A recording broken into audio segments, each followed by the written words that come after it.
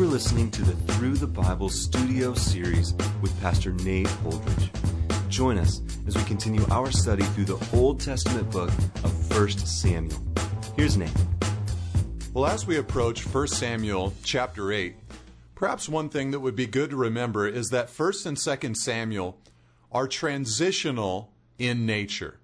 In other words, we are seeing the development of the leadership of the nation of Israel. At the beginning of 1 Samuel, of course, the prominent leader is a man named Eli, whose sons, as the high priest, were out of control and abusing the priestly privileges. Samuel then rises onto the scene and replaces Eli along with his household. And Samuel restores order into the nation and restores, really, in one sense, spiritual vitality and power to the nation. They were losing to the Philistines under Eli and the remnants of his watch and leadership. But under Samuel, the nation was revived a bit, and they began to experience the presence of God once again. But of course, 1 Samuel is going to transition us from Samuel to King Saul, the first king in Israel, shifting the nation from a theocracy with leadership consisting of prophets and priests into a nation that now has kings ruling over it. Saul being the first, and then, of course, transitioning to the glorious reign of David. And so in chapter 7, we saw great victory restored to the people of Israel. But we pick it up here in chapter 8, verse 1, and really it's a fast forward to the latter days of Samuel's life. It says, when Samuel became old, he made his sons judges over Israel. The name of his firstborn son was Joel, and the name of his second, Abijah. They were judges in Beersheba. Yet his sons, verse 3, did not walk in his ways, but turned aside after gain. They took bribes and perverted justice. Now, this first little paragraph is fascinating in so many ways. First of all, Samuel transferred some of his authority to his sons. They were helping him lead the nation by serving as judges over Israel. But of course, the glaring thing that we notice here is that they had rejected, verse 3, the ways of Samuel. Even though Samuel was a godly man, in their older years, they decided to walk away from the Lord, walk away from the ways of Samuel. And it says there in verse 3, turn aside after gain. These men were greedy, covetous men. And so the fascinating thing, of course, is that they had such an incredibly godly heritage, yet they walked away from the Lord. In fact, their names, their very names, indicate the heritage that they'd received. Joel, his name means Jehovah is God. And Abijah, his name means God is Father. They had godly names, but they had godless lives. Now, on one hand, many attempt to blame Samuel for the lack of spiritual vitality in the life of his sons. You look at the end of chapter 7, and it tells us that Samuel was going in a circuit from place to place doing ministry. The accusation or the inference is that, well, Samuel was probably just too busy with the ministry and not really paying attention to his family, which of course is possible. I don't know that it's probable with Samuel, however. He seems to have been a godly man in almost every area of his life. Not a word of his fell to the ground. If ever there were sons who had a good opportunity to know the Lord, to receive the Lord, to have a wonderful model in front of them, you would think that it would be the sons of Samuel. Later in the Old Testament, God will hold Samuel up as one of the preeminent figures of the Old Testament. I think it serves more as a simple cautionary tale that God has no grandchildren, and there is no guarantee that any of our children will serve the Lord. It causes us to cry out to God in prayer. And so Samuel's sons did not walk in the ways of their father. Now, as a result of this, It says in verse 4, "Then all the elders of Israel gathered together and came to Samuel at Ramah and said to him, Behold, you are old, and your sons do not walk in your ways. Now appoint for us a king to judge us like all the nations." Now here in these two verses, the people of Israel, the elders specifically, make a curious request of Samuel.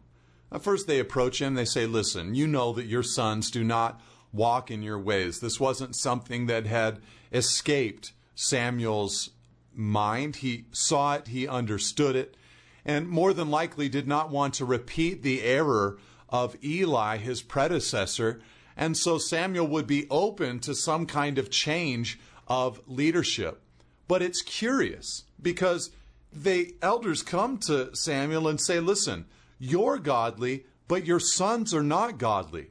So give us a king like all the nations to judge us."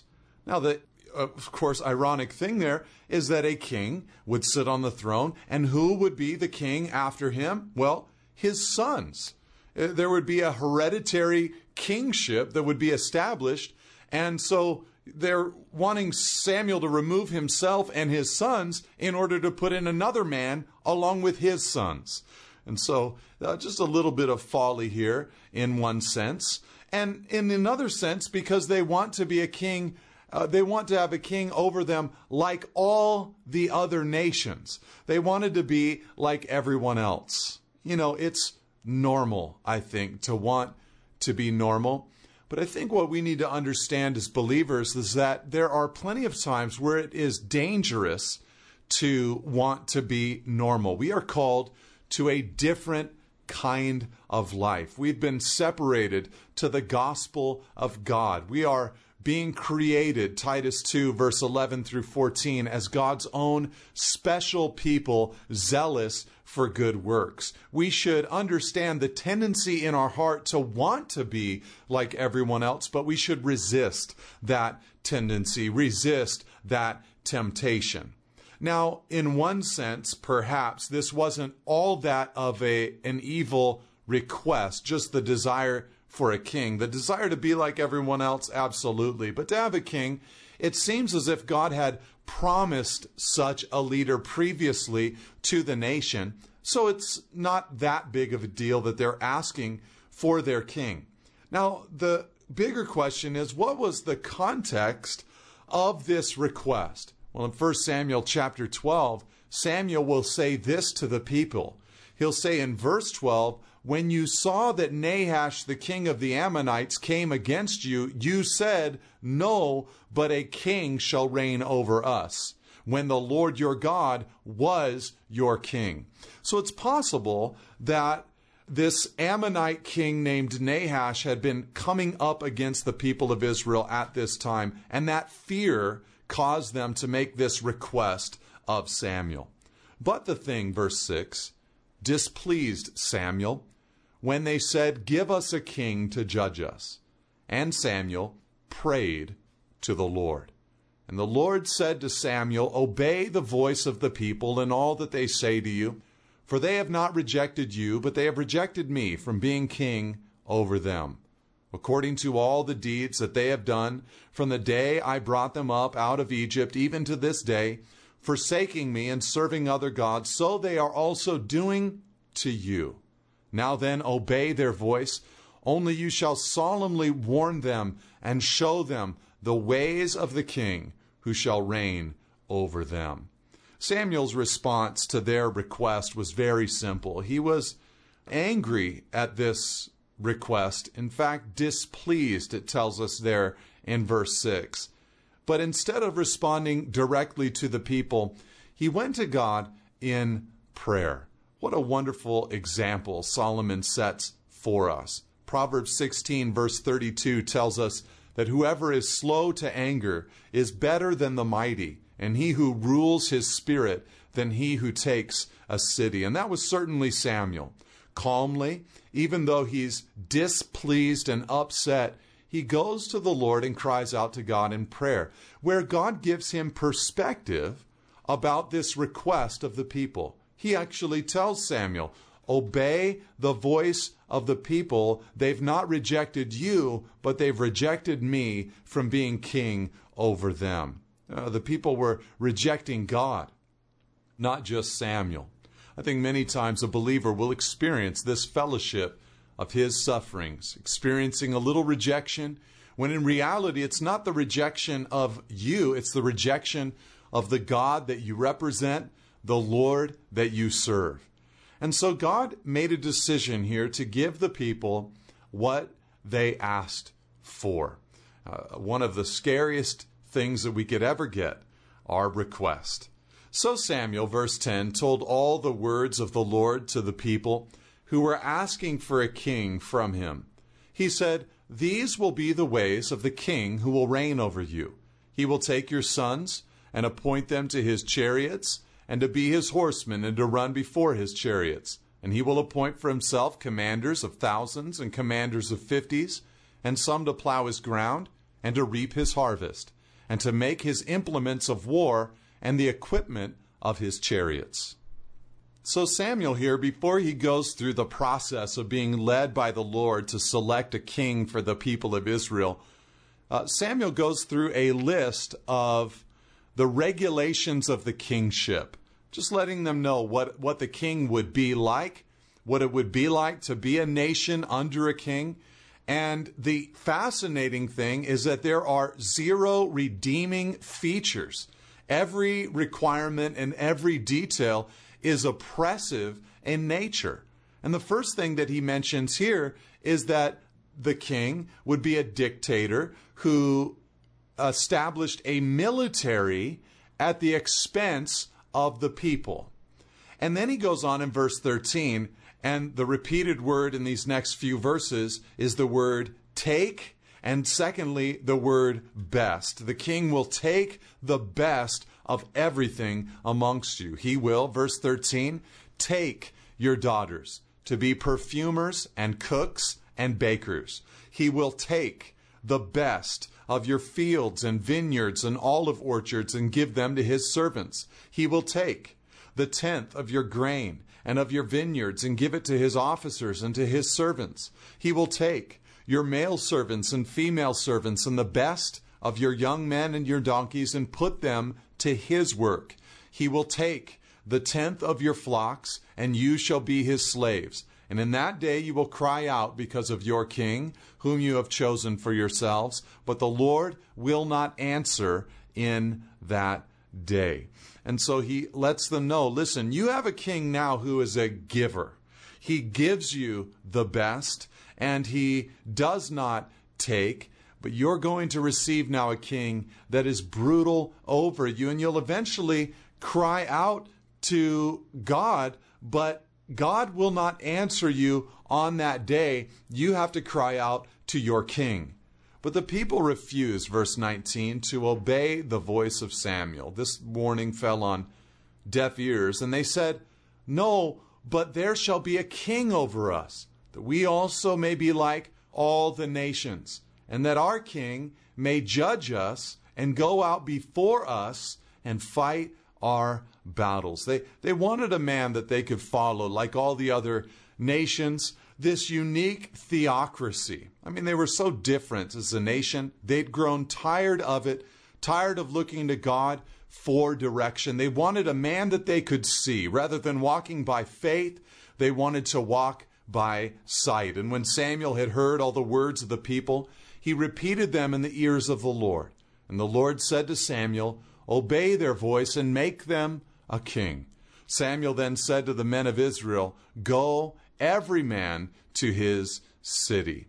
So Samuel simply takes this information and he repeats it before the Lord, who of course already knows. But Samuel is going through that beautiful process of casting all his anxieties and cares upon the Lord because the Lord cared for him. 1 Peter 5 verse 7. And so now the table is set, and eventually Samuel will be led by the Lord to select their future king. Now in chapter 9 verse 1, we're introduced to this king before he even knows he's chosen by the Lord. Verse 1, There was a man of Benjamin whose name was Kish, the son of Abiel, son of Zeror, son of Becherath, son of Aphiah, a Benjamite, a man of wealth. And he had a son whose name was Saul, a handsome young man. There was not a man among the people of Israel more handsome than he. From his shoulders upward, he was taller than any of the people. And so you have this man, a man named Kish. He's a man of wealth, which also could be translated a man of standing, or perhaps even with a military connotation, meaning a brave man, a man of bravery. This description is never used of Saul, but it is used of his father. Kish has a son named Saul, of course. His name in Hebrew comes from the origin of a word that means asked for. And so he was asked for, and he would be given to the nation. Now, it's almost comical, the detail of what this young man looked like. He was handsome. That's repeated twice there in verse 2. And he was taller than any of the people. Every characteristic mentioned of Saul in this text is outward and physical in nature. None of them are spiritual. None of them were important to God, who, of course, as we'll see later in 1 Samuel, looks upon the heart. It's almost as if God is humorously saying, you want the appearance of safety. You want to feel secure in the arms of a king that you can look upon and walk by sight. Well, if you're going to walk by sight, you might as well just go all in. You might as well get the most handsome, tallest man you can possibly find. And of course, Saul eventually, through his own rebellion, would be rejected by the Lord, and God would choose a man not because of his stature and not because of his handsomeness, but he would choose a man because of his heart that was like the heart of the Lord. And of course, David would be that man. Now, the donkeys, verse 3, of Kish, Saul's father, were lost. So Kish said to his son Saul, take one of the young men with you, and arise, go and look for the donkeys. And he passed through the hill country of Ephraim, and passed through the land of Shalisha, but they did not find them. And they passed through the land of Shalim, but they were not there. Then they passed through the land of Benjamin, but did not find them. So they're actually traveling a pretty serious distance in order to recover or retrieve or find these lost donkeys of Saul's father. And they're just finding no success, Saul and this servant. And when they came to the land of Zuph, Saul said to his servant who was with him, come, let us go back, lest my father cease to care about the donkeys and become anxious about us. You know, we've been gone for so long now, maybe we should just get home before they start worrying less about these animals that are lost and more about us, you know, his own son and his servant. And so, verse 6, but he said, behold, there is a man of God in this city. This is the response of Saul's servant. And he is a man who is held in honor. All that he says comes true. So now let us go there. Perhaps he can tell us the way we should go. A couple of interesting things stand out at this particular event, where Saul's servant comes up with the idea to go and visit the man of God who we'll discover would be Samuel. Now, first of all, it's interesting that the servant appears to be more persistent and imaginative than Saul himself. Secondly, the servant speaks of the man of God as a man of honor. He was a man who loved the Lord, served the Lord, so he was worthy of honor. Also, we notice that all that he says comes true. This was especially the Old Testament requirement for those Old Testament prophetic figures. They had to be accurate in their prophecies, specific and accurate in their prophecies. Deuteronomy 18, verse 20 to 22. But the wonderful thing here is that Saul now is going to go through a process where he comes face to face shoulder to shoulder, rubs elbows with a man of God in Samuel. And if I could just say it like this, Saul will become aware of God's work in his life by spending time with Samuel. So often just by being around godly folks, godly people with godly fellowship, we discover some of the deeper purposes of God for our lives. We've got to make a priority of being around godly folks, men and women that we look up to in the body of Christ, people who will challenge us and motivate us, people who will serve as examples for us in the body of Christ. 1 Thessalonians 5:12-13 tells us that we are to note those who are over us in the Lord. And Saul's life would never be the same as a result of spending time in Samuel's presence. Then Saul, verse 7, said to his servant, "But if we go, what can we bring the man? For the bread in our sacks is gone, and there is no present to bring the man of God. What do we have?" The servant answered Saul again, "Here I have with me 1/4 of a shekel of silver, and I will give it to the man of God to tell us our way." And formerly, verse 9, in Israel, when a man went to inquire of God, he said, "Come, let us go to the seer," for today's prophet was formerly called a seer. And Saul said to his servant, "Well said, come, let us go." So they went to the city where the man of God was. So Saul had a question. His question was, well, what will we bring the man of God? This was common courtesy in those days to bring a prophet a gift when you were consulting him. It could be very modest. It could be very lavish. It was just a token gesture of respect. This was in many ways how these prophets would survive and these prophets would live. And of course, we know in our New Testament era that we're to share in all good things with those who are over us in the Lord. Pastors and teachers, those who are responsible for us spiritually, teaching us the Word of God, sharing in all good things. Paul told Timothy that a laborer is worthy of his wages, and especially those who labor in word and doctrine. Now, it's interesting as well there in verse 8, because their whole concern was, let's get around the man of God so that he can tell us our way. They wanted to go find out about where the donkeys were, but God would reveal to them through Samuel and this interaction with him that Saul would be the future king in Israel. So often our thoughts are so much lower than the thoughts and the mindset of God.